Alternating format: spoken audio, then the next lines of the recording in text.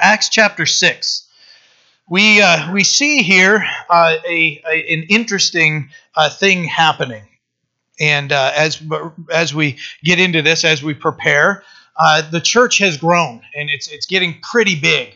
And what has happened is there was this movement amongst the brothers and sisters to sell everything and to support one another. And there was some issues there with Ananias and Sapphira, with some fake worship, where they were just saying in their lives that when they presented their gift, they were lying to the Holy Spirit, and that ended up bad for them. That's not a good thing. God wants us to come to Him with a sincere heart. And so where we're looking this morning is the church has grown, and there's a physical need that needs to be met, and there's an issue with it. The church is experiencing some growing pains. So Acts chapter 6, verse 1. Now in those days, when the number of the disciples was multiplying, there arose a complaint against the Hebrews by the Hellenists, because their widows were neglected in the daily distribution. Then the 12 summoned the multitude of the disciples and said, It is not desirable that we should leave the word of God and serve tables. Therefore, brethren, seek out from among you 7 men of good reputation, full of the Holy Spirit and wisdom, whom we may appoint over this business. But we will give ourselves continually to prayer and to the ministry of the word. And the saying pleased the whole multitude. And they chose Stephen, a man full of faith and the Holy Spirit, and Philip, Prochorus, Nicanor, Parmenas, and Nicholas, a proselyte from Antioch, whom they set before the apostles. And when they had prayed, they laid hands on them. Then the word of God spread, and the number of disciples multiplied greatly in Jerusalem, and a great many of the priests were obedient to the faith.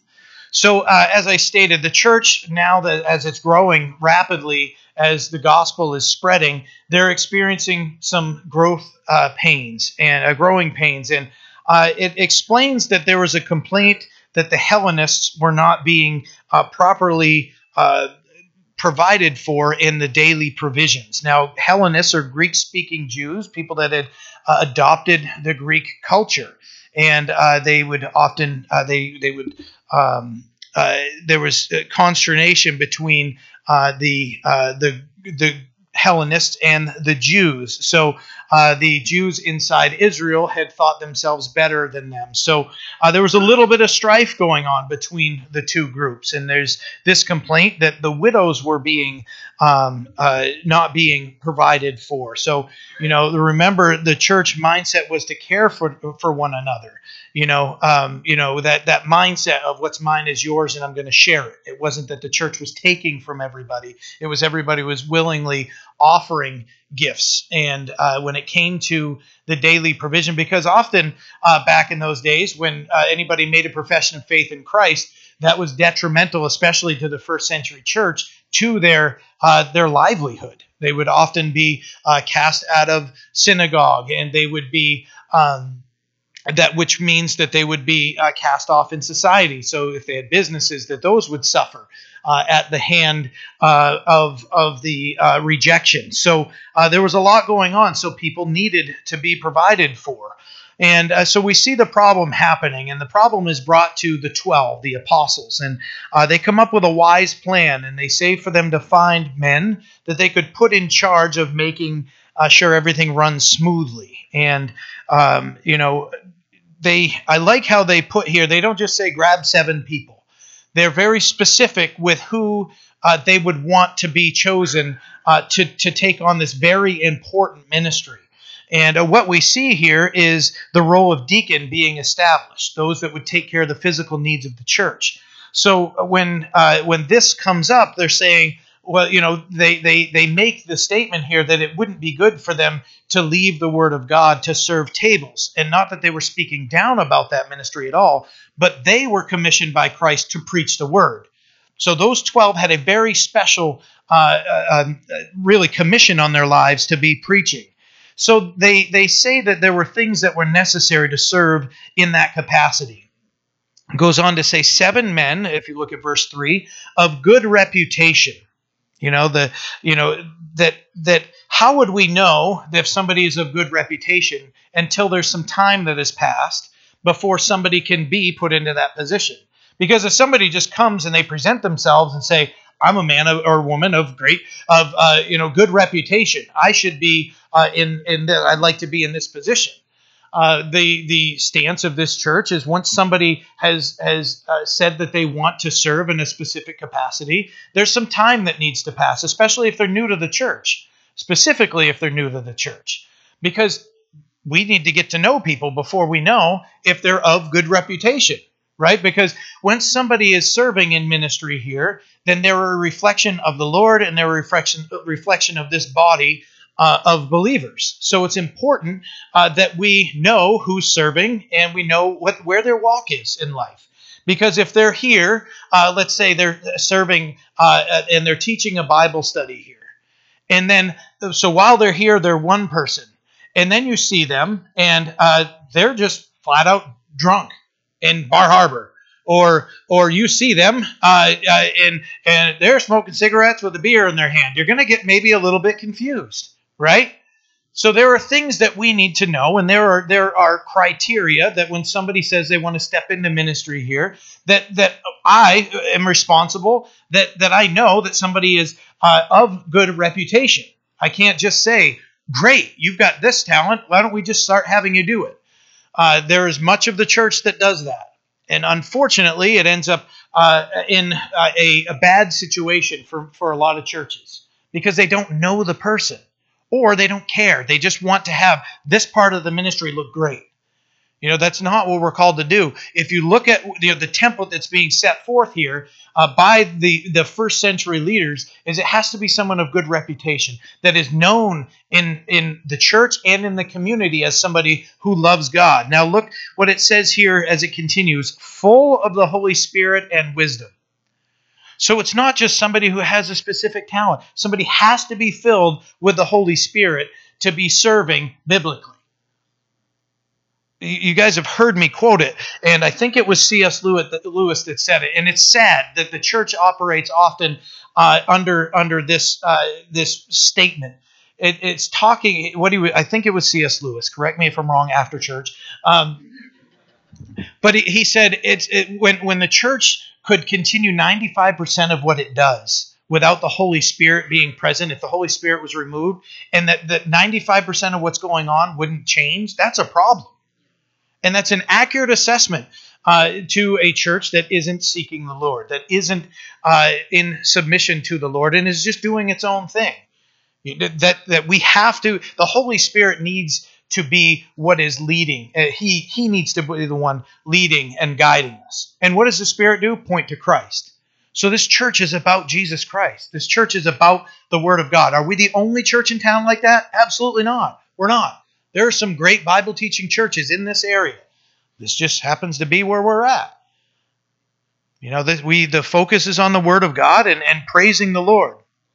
So a minister that doesn't have the Holy Spirit is not one that we would want serving in this ministry. We have to have the main ingredient, right? The Holy Spirit. Remember, I said this, I'm going to sound like a broken record all the way through the book of Acts. But Jesus said in Acts chapter 1, verse 8, that they would receive power from on high to be witnesses. So we have to have the Holy Spirit within us to lead and guide us, giving us the power to live a life victorious over sin and one that would please the Lord. So the criteria are of good reputation, full of the Holy Spirit, and they want wise people that are making wise decisions in their lives. Guys, if you think of Solomon when he found out he was going to be king and he's accepted the role. He's moved into the role after his father died. The one thing he asked for from the Lord was wisdom. And we know that even people outside Christianity know how wise Solomon was, where the queen of Ethiopia came up and said, I've got to hear this guy speak. It was one of those things. His wisdom was known worldwide. He also made some very unwise decisions in his life, which led to some big problems in his life. But as far as his leadership as king of Israel, he knew that he needed God's wisdom. So of good report, full of the Holy Spirit, and wise. Those are the people that the 12 had said to choose from. So we see the first one named here, Stephen.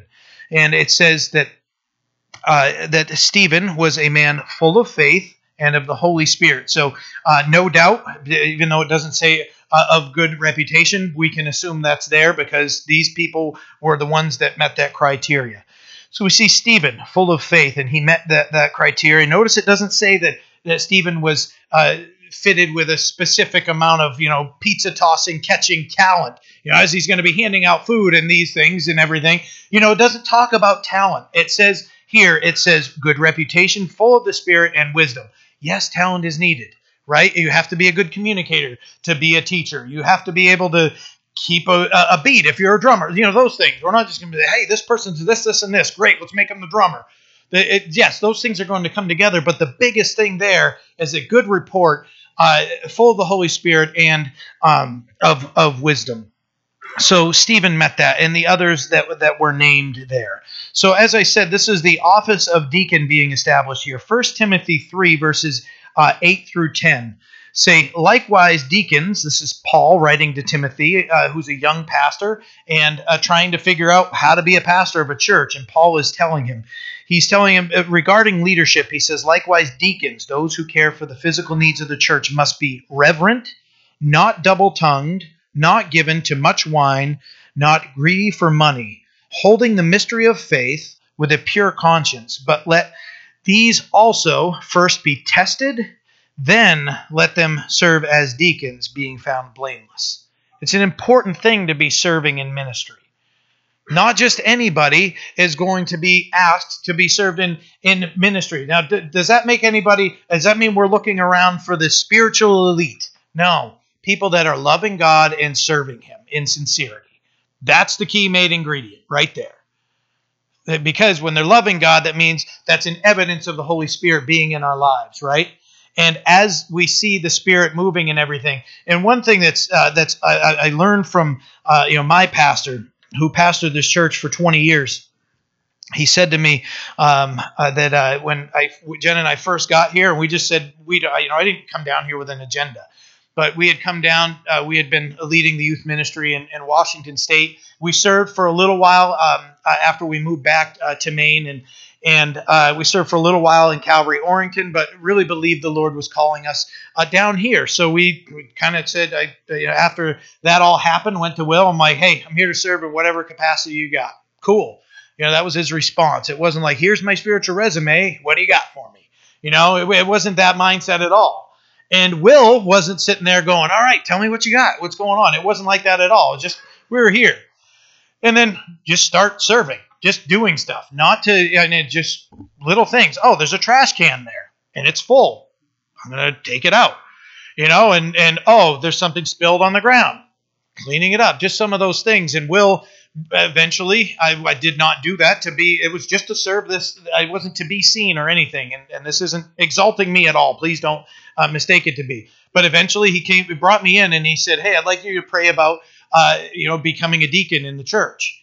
And I'm like, sure, I can do that. And he goes, the reason I'm saying that is because deacon is as deacon does.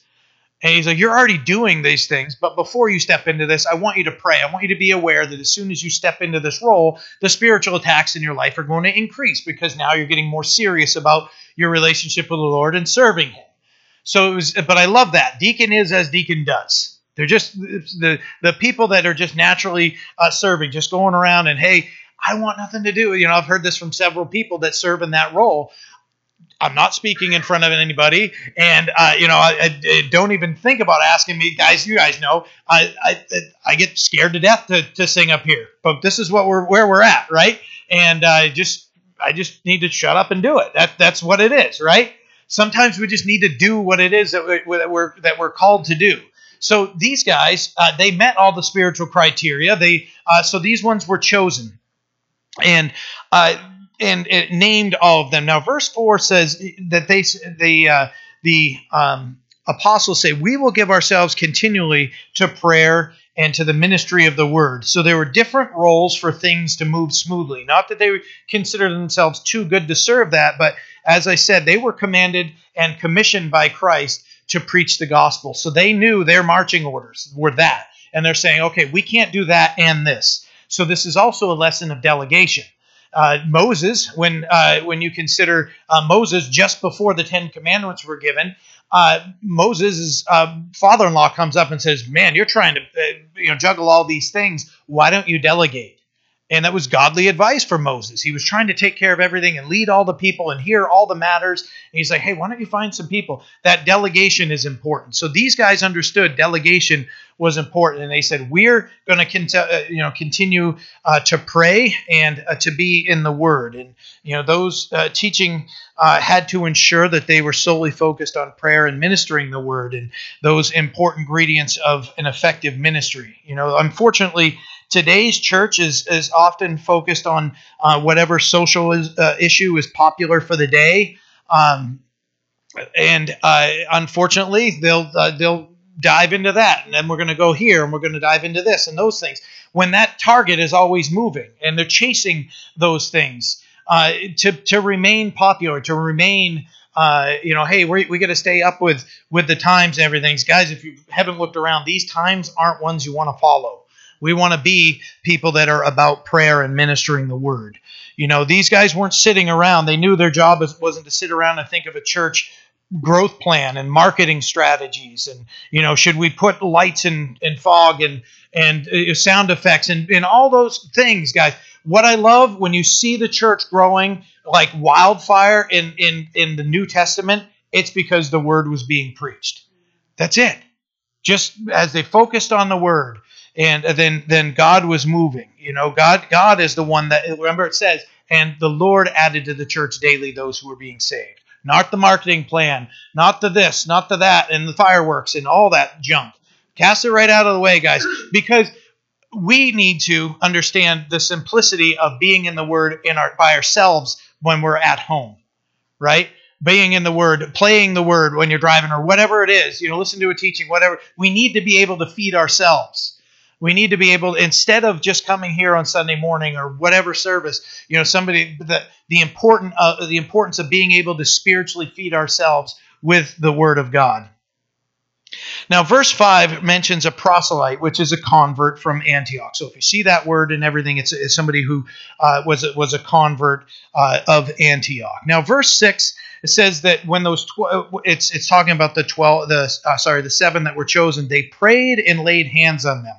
So they start with a very important step in praying for them, petitioning God on their behalf. Lord, these guys are about to step into ministry. Bless them. Help them to be good stewards of what you're calling them to take care of. And it says the laying on of hands. And what does that mean? What does it represent? Why do we do it?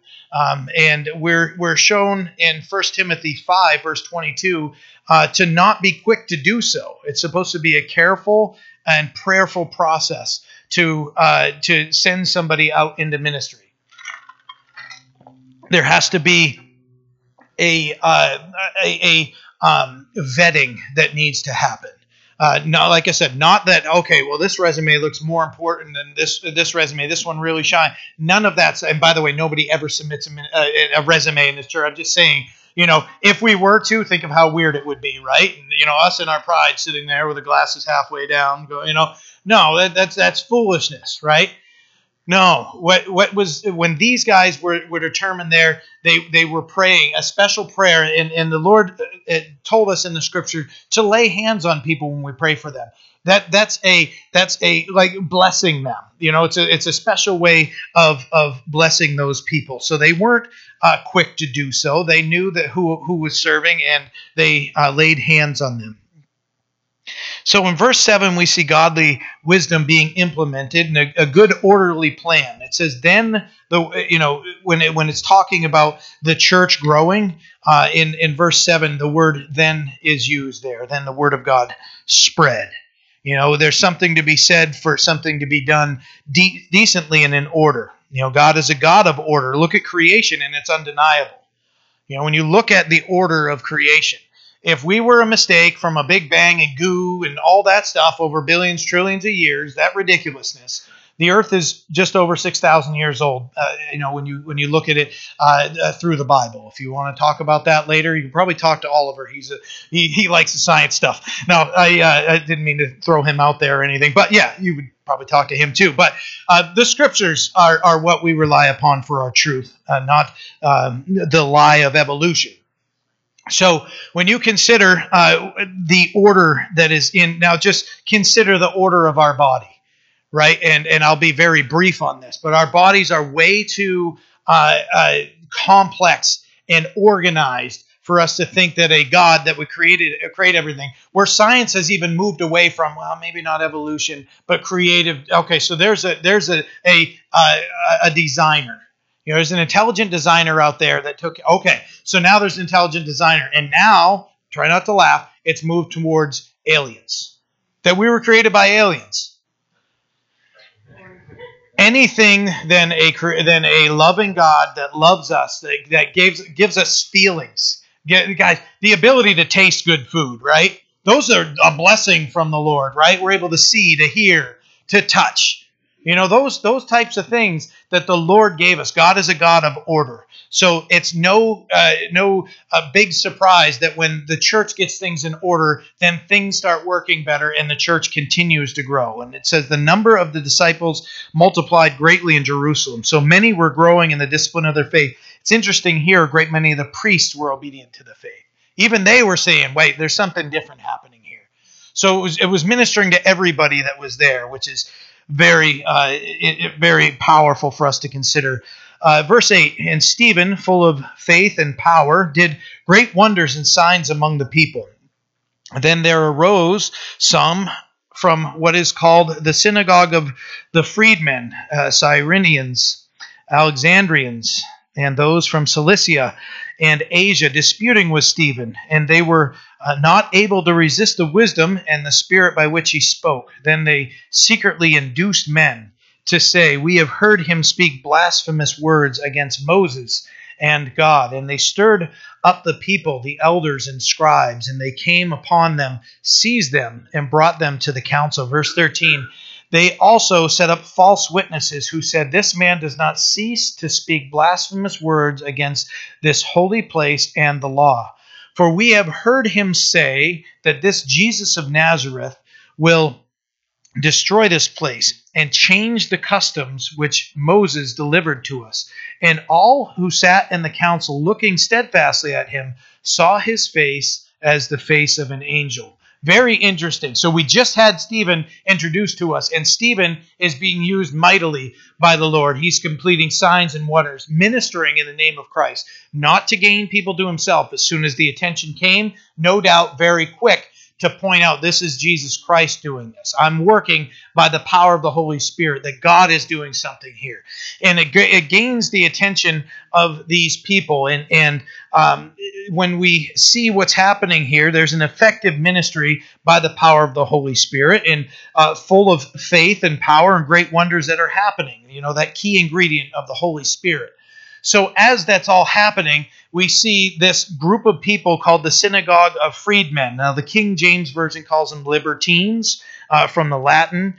Some believe that these were Roman slaves set free, where the libertine would come from, and converts to Judaism. Others believe that these were Jews who were Roman slaves. If you have an NIV, it will say the Synagogue of Freed Slaves.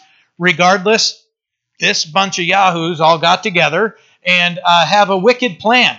And they know that they can't resist. They were unsuccessful in resisting the Holy Spirit, right? That's what is said here. So once they're unsuccessful, they go about things in a very most wicked way. And they had been disputing with him, and they were unsuccessful because the wisdom of the Holy Spirit was within him. And instead of reflecting on their incorrect mindset, they result to sabotage, and they result to setting him up. And verse 11 says that they explains that they had devised a plan, and they get some people to get some things going, and they state that he's speaking blasphemy against Moses and God. So they knew the trigger names and the trigger words to say: blasphemy, Moses, and God.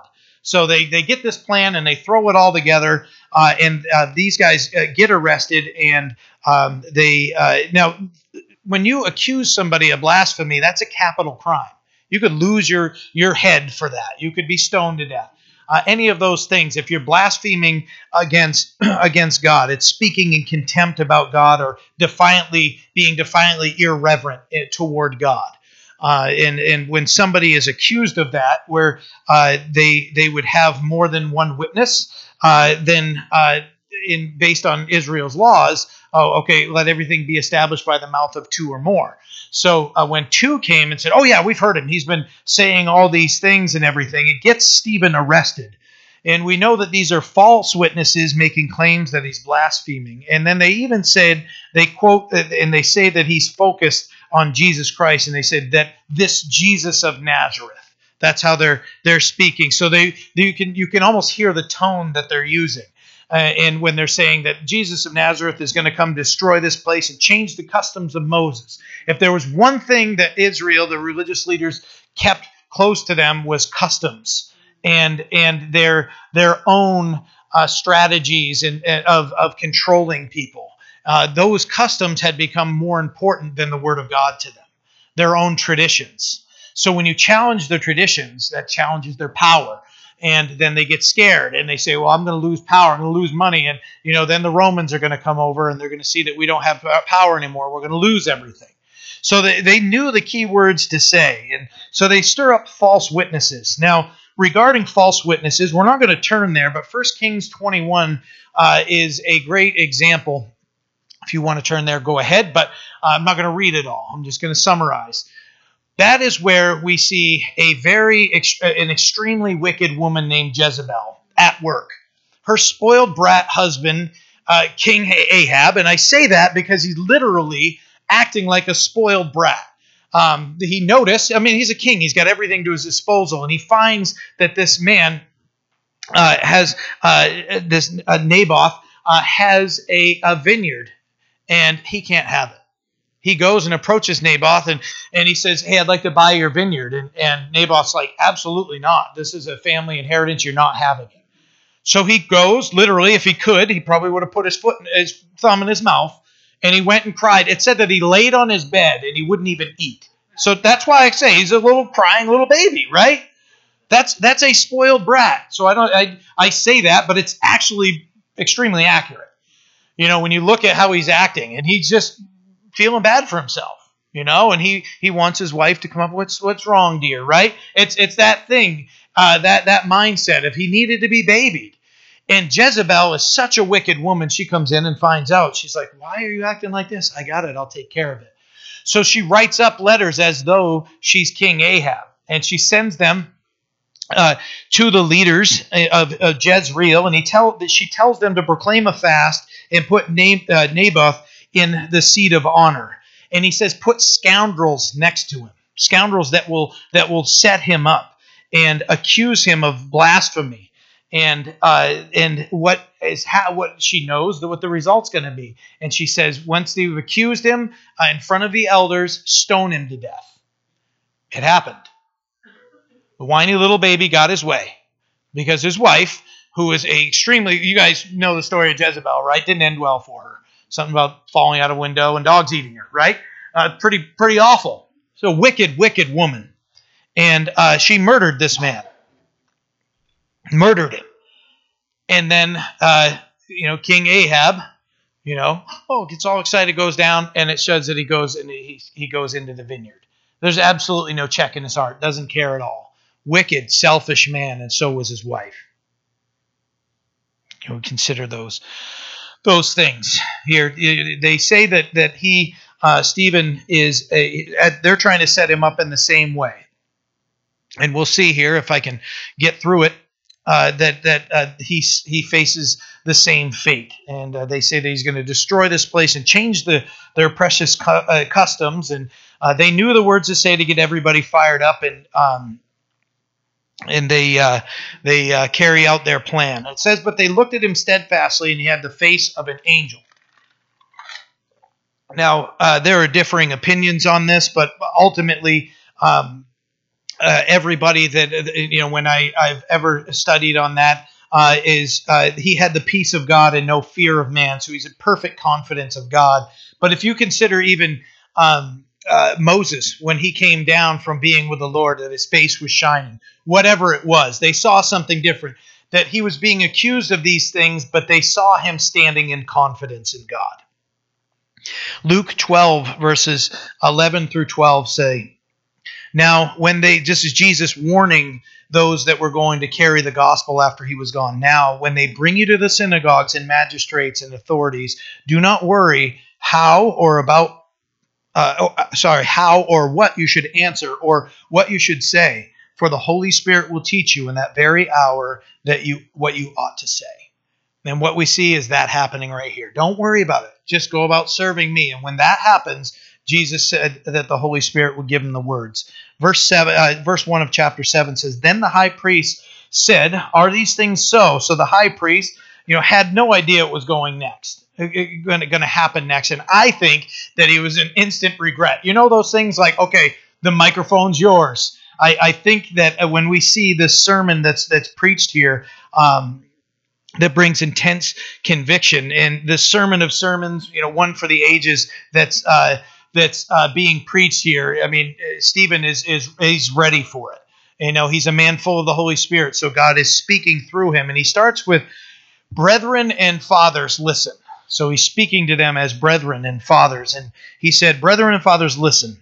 Verse 2, the God of glory appeared to our father Abraham when he was in Mesopotamia, before he dwelt in Haran, and said to him, get out of your country and from your relatives and come to a land that I will show you. Then he came out of the land of the Chaldeans and dwelt in Haran.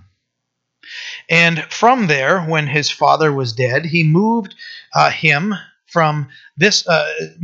to this land in which you now dwell. And God gave him no inheritance in it, not even to set his foot on, but even when Abraham had no child, he promised to give it to him for a possession and to his descendants after him.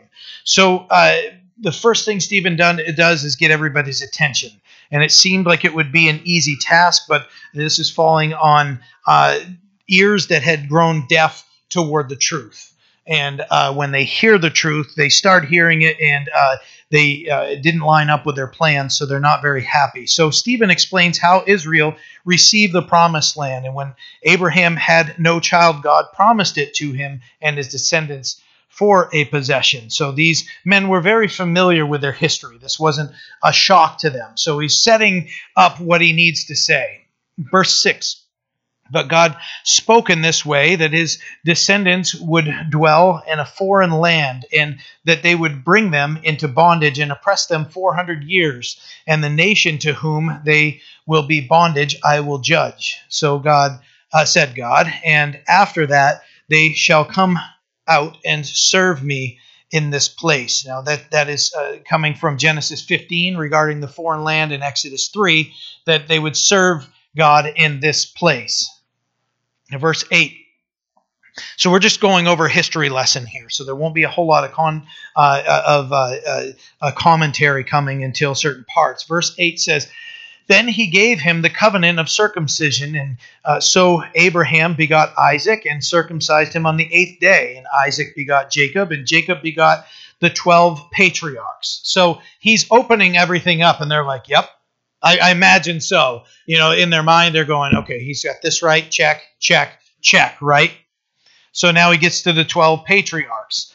And in verse 9 it says, and the patriarchs, becoming envious, sold Joseph into Egypt. But God was with him and delivered him out of all his troubles and gave him favor and wisdom in the presence of Pharaoh, king of Egypt. And he made him governor over Egypt and all his house. Now a famine and great trouble came over the land of Egypt and Canaan, and our fathers found no sustenance. But when Jacob heard that there was grain in Egypt, he sent our fathers first. That would be the 12. When they say the fathers, that's the leaders of each tribe. Verse 13. And the second time, Joseph was made known to his brothers, and Joseph's family became known to Pharaoh. Then Joseph sent and called his father Jacob and all his relatives to him, 75 people. So Jacob went down to Egypt, and he died, he and his fathers, and they were carried back to Shechem and laid in the tomb that Abraham bought for a sum of money from the sons of Hamor, the father of Shechem. So another reminder to them, these religious leaders would have been very familiar to how this all played out. Okay, we had the 12, and then the 12 did this, and they went into Egypt, right? So now what he's talking about is now there's a move of the people that now they're in Egypt. So he's moving through Israel's history. Verse 17. But when the time of the promise drew near, which God had sworn to Abraham, the people grew and multiplied in Egypt. Verse 18. Till another king arose who did not know Joseph. This man dealt treacherously with our people and oppressed our forefathers, making them expose their babies, kill their babies, so that they may not live. We just studied that last on Wednesday night, is right where we're at right now. At this time, Moses was born and was well-pleasing to God, and he was brought up in his father's house for 3 months. But when he was set out, Pharaoh's daughter took him away and brought him up as her own son. So Pharaoh's daughter found him. Moses' mother had built an ark of wood and then covered it in pitch so it wouldn't sink or take on water, and put him in the reeds. And then Pharaoh's daughter found him and brought him in as her own after paying his mother to feed him. So as God's provision was that's a wonderful thing to go back and start your study in Exodus to go back and look at this. In the interest of time, we'll continue going. Verse 22, and Moses was learned in all the wisdom of the Egyptians and was mighty in words and deeds. Now when he was 40 years old, it came into his heart to visit his brethren and the children of Israel, and seeing one of them suffer wrong, he defended and avenged him who was oppressed, and struck down the Egyptian. For he supposed that his brethren would have understood that God would deliver them by his hand, but they did not understand. That's a key verse to remember as Stephen continues to blast these guys with the truth. Verse 26, and the next day he appeared to 2 of them as they were fighting and tried to reconcile them, saying, Men, you are brethren, why do you wrong one another? But he who did his neighbor wrong pushed him away, saying, Who made you a ruler and judge over us? Do you want to kill me as you did the Egyptian yesterday? Then at this saying Moses fled and became a dweller in the land of Midian, where he had 2 sons. So the rejection of Moses as their deliverer was starting at that point, was right there. Okay, so keep that in your mind as we proceed forward. So he was 40 years as the son of Pharaoh's daughter, and now we'll see here another 40 years in verse 30 is spent in Midian. So, and when 40 years had passed, an angel of the Lord appeared to him in a flame of fire in a bush in the wilderness of Mount Sinai. When Moses saw it, he marveled at the sight. And as he drew near to observe, the voice of the Lord came to him, saying, I am the God of your fathers, the God of Abraham, the God of Isaac, the God of Jacob. And Moses trembled and dared not look. Then the Lord said to him, Take your sandals off your feet, for the place where you stand is holy ground.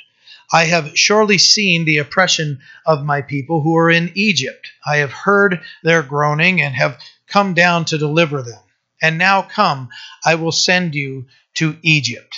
This Moses, whom they rejected, saying, Who made you a ruler and a judge, is the one God sent to be a ruler and deliverer by the hand of the angel who appeared to him in the burning bush. So you see, as he's describing all these things, so he says Moses spent 40 years in Midian, and as he was in Midian shepherding his father-in-law Jethro's sheep, he's in the backside of the desert, and God appears to him in a burning bush that was on fire but not being consumed. So that drew him in, and God explains who he is and that he is holy to Moses.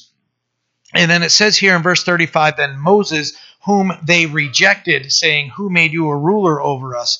He was the one that God said he was going to send to Egypt to deliver the people of Israel. It says he was the one that God sent to deliver them by the hand of the angel who appeared to him in the bush.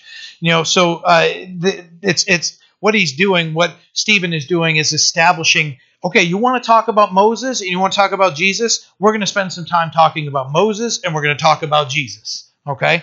That's what you guys see what's happening here. He's really diving into, okay, we talk about Abraham and we're going to talk about, the other patriarchs and all those things, but we're really going to focus our attention here as he's giving them the Bible study on Moses, whom you're saying that I am speaking against. Verse 36, he brought them out after he had shown wonders and signs in the land of Egypt and in the Red Sea and in the wilderness 40 years. So he spent 40 years as the son of Pharaoh's daughter, 40 years in Midian, and then another 40 years leading Israel as they wandered in the desert. So Moses died at 120 years old. Sorry, the math there for a second, right? So there's the 120 years old. So we see his life broken down, and we see Moses from his birth until his death. And there's a lot to learn from Moses. You want to learn more? Wednesday nights, we're right in Exodus. Come meet with us. Verse 37. This is that Moses who said to the children of Israel, "The Lord your God will raise up a prophet," big P, "like me from your brethren. Him you shall hear." This is Moses prophesying of the Messiah, who is Jesus Christ. Moses told the people, obviously not them there, but your descendants need to hear what this prophet has to say of who Jesus Christ is. Who the prophet is the Messiah. Now look at 38. This is he who was in the congregation and in the wilderness with the angel who spoke to him on Mount Sinai with our fathers, the one who received the living oracles to give us, whom our fathers would not obey. Okay, this is where he's like lowering the boom, right? Our fathers would not obey. This is, if you consider, like, you ever seen a movie where, there are two people, two armies fighting, and then you see the big cannon turning toward? That's what's happening spiritually right now, okay? But whom our fathers would not obey, but rejected. And in their hearts they turned back to Egypt.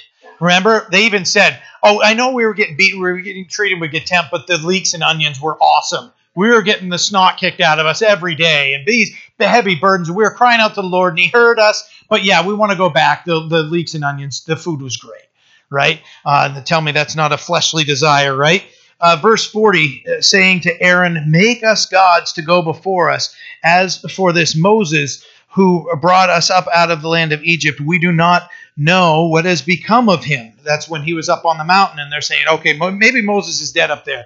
Can you make us a false god, Aaron, who is Moses' brother? Can you just make us something to worship? And that's where the whole golden calf thing came, right? Verse 41 says, "And they made a calf in those days, offered sacrifices to the idol, and rejoiced in the works of their own hands." It's as stupid as that looks, right? They made something and then sacrificed to it and rejoiced in what they had made. Tell me that's not our hearts that are so drawn to the temptation of serving something that is the created rather than the creator, right? We trust the Lord would guard our hearts and keep us from that. But he's saying that they were right involved in that. Verse 42 says, "Then God turned and gave them up to worship the hosts of heaven. As it was written in the book of the prophets, did you offer me slaughtered animals and sacrifices during the 40 years in the wilderness, O house of Israel?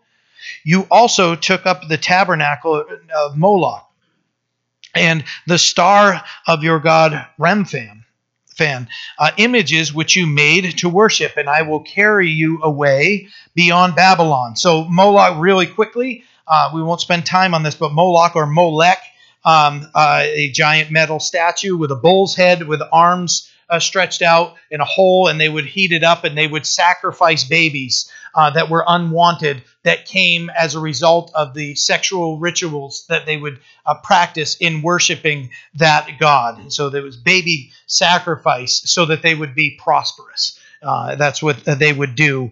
And Remphan is a pagan, another pagan god that they would worship while in the wilderness. God's made of human hands, not the one that made them. And that's the really what's being pointed out. Verse 44, and our fathers had the tabernacle of witness in the wilderness, as he appointed, instructing Moses to make it according to the pattern that he had seen, which our fathers, having received it in turn, also brought with Joshua into the land possessed by the Gentiles, whom God drove out before the face of our fathers until the days of David, who found favor before God and asked for a dwelling for the God of Jacob. But Solomon built him a house. However, the Most High does not dwell in temples made with hands, as the prophet says, heaven is my throne and earth is my footstool. What house will you build for me, says the Lord? Or what is the place of my rest? In verse 50, it says, my hand... has my hand not made all things? There was this God had to let him know, guys, I'm greater than anything that you could create. Yes, there was the tabernacle that God said for them to use for worship, and hey, the temple's there, but God was greater than both of those. Here is where the cannonball gets launched, right? We saw it building up to this. Verse 51 says, you stiff-necked and uncircumcised in heart and ears, you always resist the Holy Spirit. As your fathers did, so do you. So all that whole thing, your fathers did this, your fathers did that, right? And he's explaining, it's been a problem all along, Israel. And he says, you always resist the Holy Spirit as your fathers did, so do you. Which of the prophets did your fathers not persecute? And they killed those who foretold of the coming of the just one. Okay, Moses, now Jesus, of whom you have now become betrayers and murderers, who have received the law by the direction of angels and have not kept it. I mean, he just lit the fuse, blasted out the cannonball, and they heard it. And you're stiff-necked, hard of heart, you're stubborn, and he's saying you're just like your fathers, rejecting God. You wanted to talk about Moses, you did. And then you wanted to talk about Jesus. He's the just one that was spoken of by the prophets. And you have become betrayers and murderers of him. So when you consider where he says you stiff-necked and uncircumcised in heart and ears, Romans 2 verses 28 and 29 say, for he is not a Jew who is one outwardly, nor is circumcision that which is of the outward flesh, but he is a Jew who is one inwardly, and circumcision is that of the heart, in the spirit, not in the letter, whose praise is not from men, but from God. Deuteronomy 10:16, all these verses should be coming up on here. Therefore, circumcise the foreskin of your heart, and be stiff-necked no longer. Remember, Jesus said that if we commit sin in our heart, sins of, and he's specifically talking about murder and adultery, if you've done those in your heart, you've committed those things. You're a sinner, right? That can put any of us for any type of sin that's listed in the scripture, right? If we've desired it in our hearts, we've committed the sin, right? Remember, Jesus said that it's out of the abundance of the heart the mouth speaks. So the sin resides in our hearts. It's our hearts that were the problem. Last thing, Jeremiah 4:4 regarding the circumcision. Circumcise yourselves to the Lord and take away the foreskins of your heart, you men of Judah and inhabitants of Jerusalem, lest my fury come forth like fire and burn, so that no one can quench it because of the evil of your doings.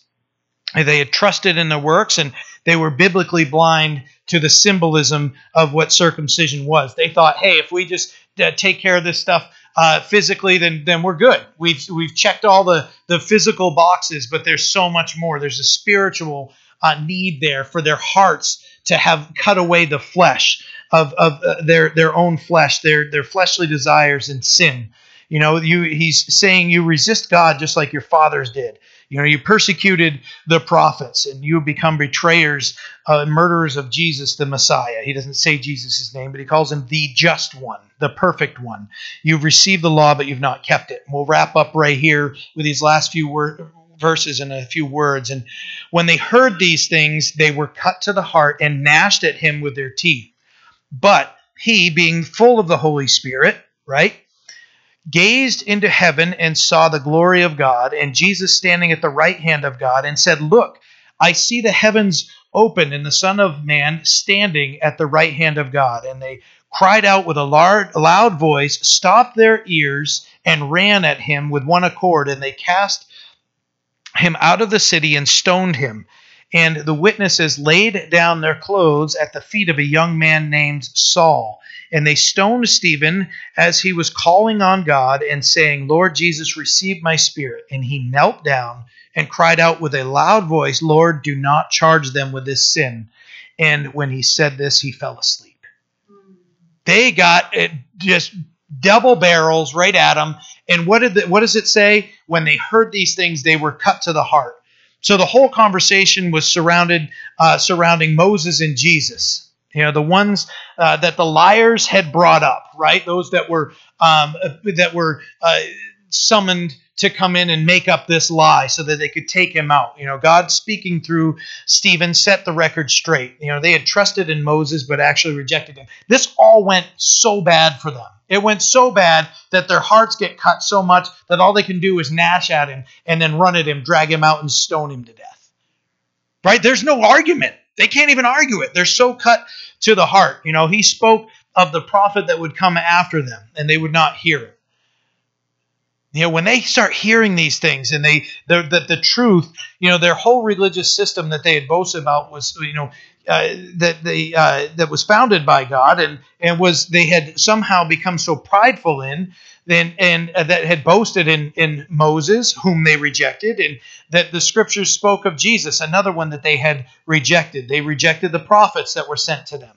They rejected both deliverers that were sent to them. Moses to deliver them from Egypt, and Christ to deliver them from the even worse bondage than Egypt had for them, that heavy bond of sin that sin would have over one's life. I wonder, you know, if there'd be an interjection right there, right after he said it, that he didn't, and this is not biblical at all, but you guys still want to talk about Moses and Jesus? You know, he could have just said that, right? But he didn't. So, but notice the stark contrast here, where it says that they were cut to the heart. If you contrast that and you look at Acts chapter 2, cut to the heart. When the lost heard the gospel, they were cut to the heart, and they said, "Men and brethren, what shall we do?" And Peter said, "Repent, all of you, and be baptized in the name of Jesus Christ, and you will be saved." This is the exact opposite, right? And this is where you're going to see the differences in the reception of the gospel.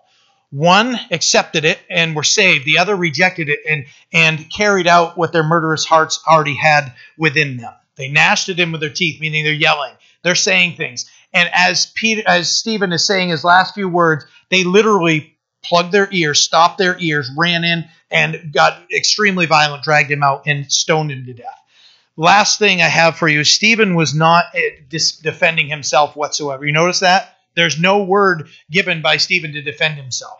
He just blasts forth with this awesome sermon for them. He was speaking the truth of the gospel regardless of the cost. You know, it cost Stephen his life that day, and he was content as he died. You notice that?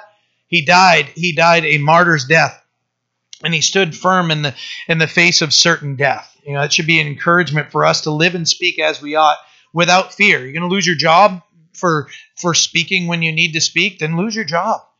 You know, if you're going to, cut off a relationship because you speak the truth to somebody, should we do it in love? Absolutely. Speak the truth in love, grace, mercy, all those things. Somebody's mocking you and everything, just say, "Hey, you're mocking me, but I'm telling you the truth. You want to accept it or not?" They don't want to accept it. They want to go on. Then pray for them. Don't be like, they're anathema. They're cursed to hell in my eyes. That shouldn't be our approach at all. We should pray for them even more. Jesus told us to love our enemies. Pray for those that persecute us, right? This man saw God and Jesus, God the Father, and Jesus at his right hand in that place of honor and authority. And although he had been killed by the Romans and rejected by his people and everything, he didn't remain on the cross. He was there. And Hebrews 12 tells us to look unto Jesus, the author and finisher of our faith. He's literally doing it. He's actually physically seeing Jesus with his eyes. So he was stoned as he was calling on Jesus to receive his spirit. Romans 8 verses 38 and 39 say this: For I am persecuted. I'm persecuted. For I am persuaded that neither death nor life, nor angels, nor principalities, nor powers, nor things present, nor things to come, nor height, nor depth, nor any other created thing shall be able to separate us from the love of God which is in Christ Jesus our Lord. This man's dying, and that life and death, he's still praising Jesus, and he's still saying that he actually sees Jesus. And look what he does. He prayed that God would not charge him with this sin. As he's dying, he's interceding for those that are killing him. You look at the persecuted church in history. You read Fox's Book of Martyrs or DC Talk, Jesus Freaks, and you hear of those stories and how powerful. I read a quick one of two ladies that were being killed for their faith that Evan Valeric had posted. And I'll summarize it very quickly. But as they're in the arena being killed in Rome, they hadn't been killed by all the other attacks, so they were the executioners were given an order to kill them, and they were so scared that one of them graciously grabbed the guy that was supposed to take her head off and put the blade to her neck. By seeing how scared he was. Guys, we have to stand for our faith. Are we facing this type of persecution in this country? No, not yet. We can see in the scripture that it's building up to that. We don't know where exactly we are in time, but things are there. This world is growing more and more hostile to the scripture. And he says, sounding like Jesus. His Savior says, Father, forgive them, for they do not know what they do, is what Jesus said. Consider a person like Stephen. Hebrews 11:38, speaking of martyrs, it says that this world was not worthy of them. Those that were sawn in two, that were killed for their faith and cast out stoned to death, beheaded, any of those, the world is not worthy of them. There's special rewards for them in heaven. Then he fell asleep. He didn't die. He spiritually, he died physically, but he fell asleep. Lastly, we are introduced to a young man named Saul, who we're going to get to know very well and see what God does in his life. So let's pray. Father, we are incredibly blessed by the boldness in the Holy Spirit. We're blessed to learn of the order that was required and what it is to serve. Lord, help us to serve you well, to be of good reputation. We want to be filled with the Holy Spirit and wisdom, and we want to represent you well and boldly in this lost and broken world. Help us to do so by the power of your Spirit, that we would preach the name of Jesus and how we live and by what we say. In Jesus' name, amen.